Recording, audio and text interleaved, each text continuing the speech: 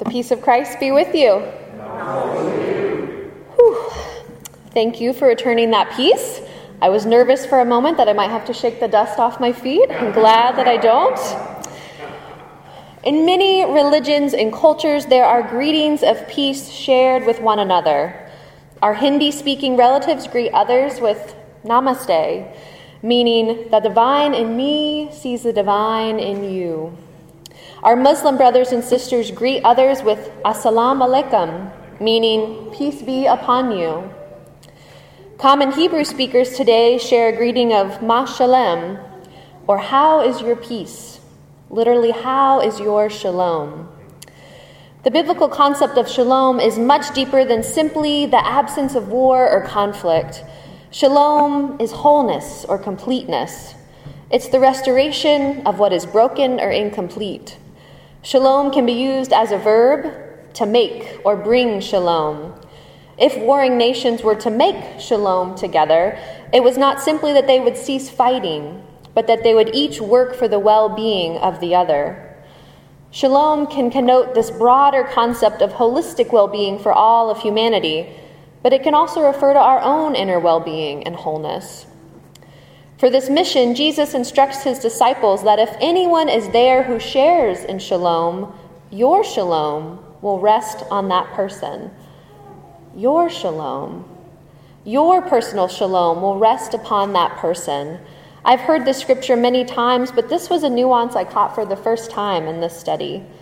The disciples are bringing the message that the kingdom of God has come near. And how do these households experience that? Through the inner shalom and well-being that the disciples are sharing with them, in the receiving of hospitality, and the breaking of bread together across ethnic lines, and the healing of the sick. The households that the disciples visit come to know that the kingdom of God has drawn near through the peace that the disciples would share, their peace which allows them to travel vulnerably, receive hospitality graciously, and practice healing the sick, reveals to others that the kingdom of God has drawn near.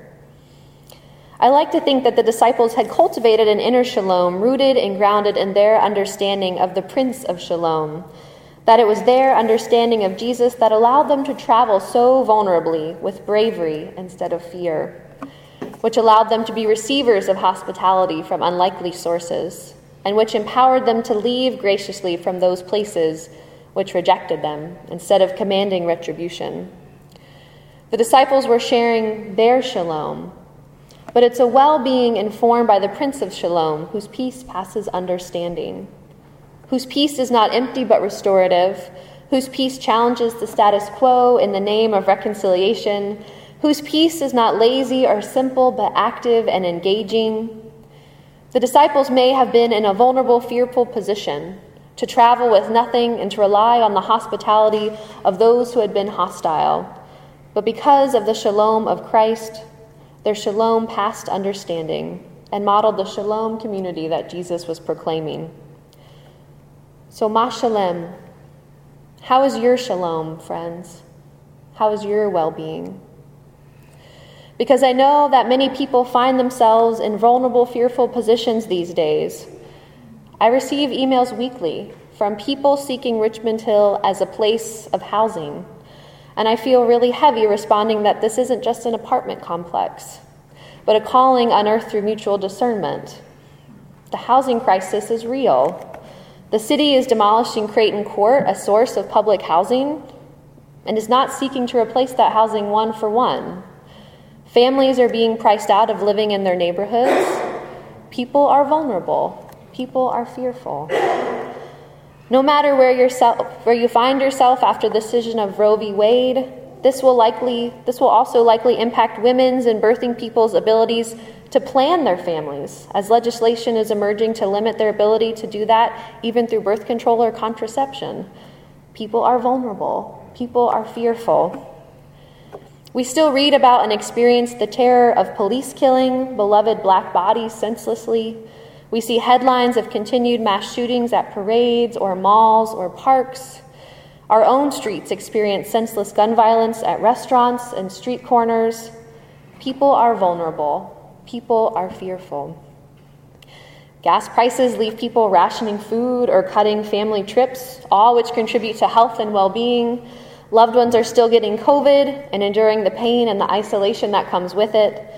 We mourn the loss of family members and loved ones and feel the heartbreak of deep loss. People are vulnerable. People are fearful. So how is your shalom? How is your well-being?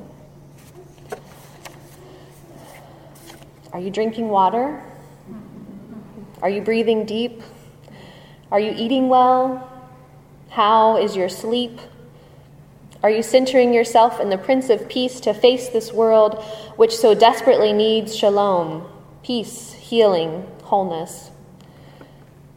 We are called to be people of God's peace, and this does not diminish or ignore any of the realities that I named. We live in this world, but we know that there is more, and we hope for more, because we follow Jesus, who proclaimed the kingdom of God, a community of shalom.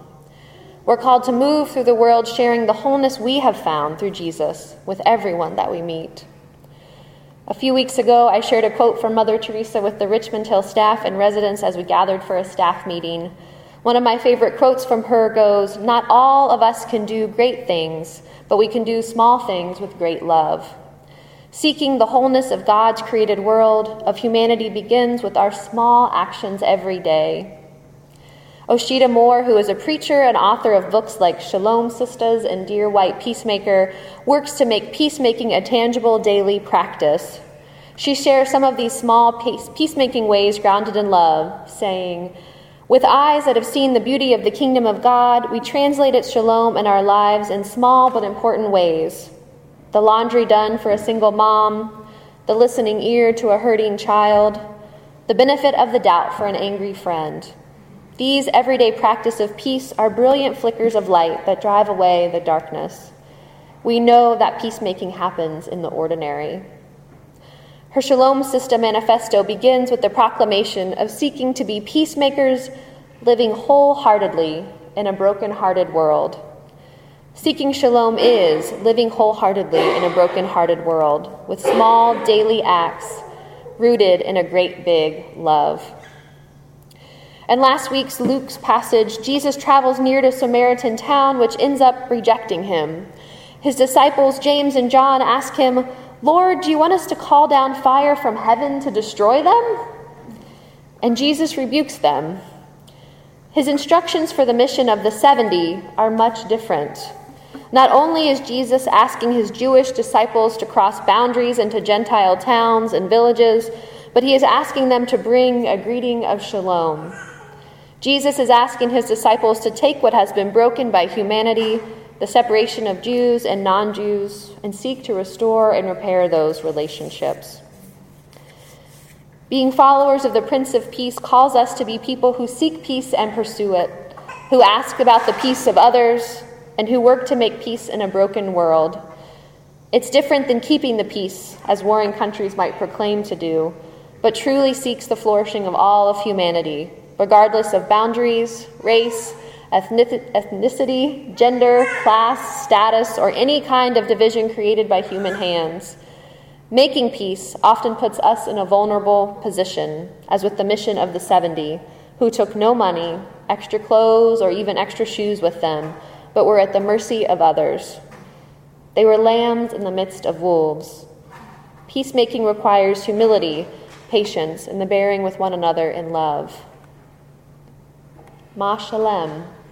How is your shalom, beloveds? Will the households and dinner tables you frequent experience the community of shalom when you draw near? Do the store clerks and the janitors and bus drivers see the Prince of Peace when you come by? How do the children from all nations experience the kingdom of God with your words and actions? May you carry the peace of Christ, the shalom of Christ wholeheartedly to a broken-hearted world. May humanity experience the peace of Christ which passes understanding when you come into their lives. And may you move like a lamb, inspired by the Lamb who laid down his life for his friends. The peace of Christ be with you. Amen.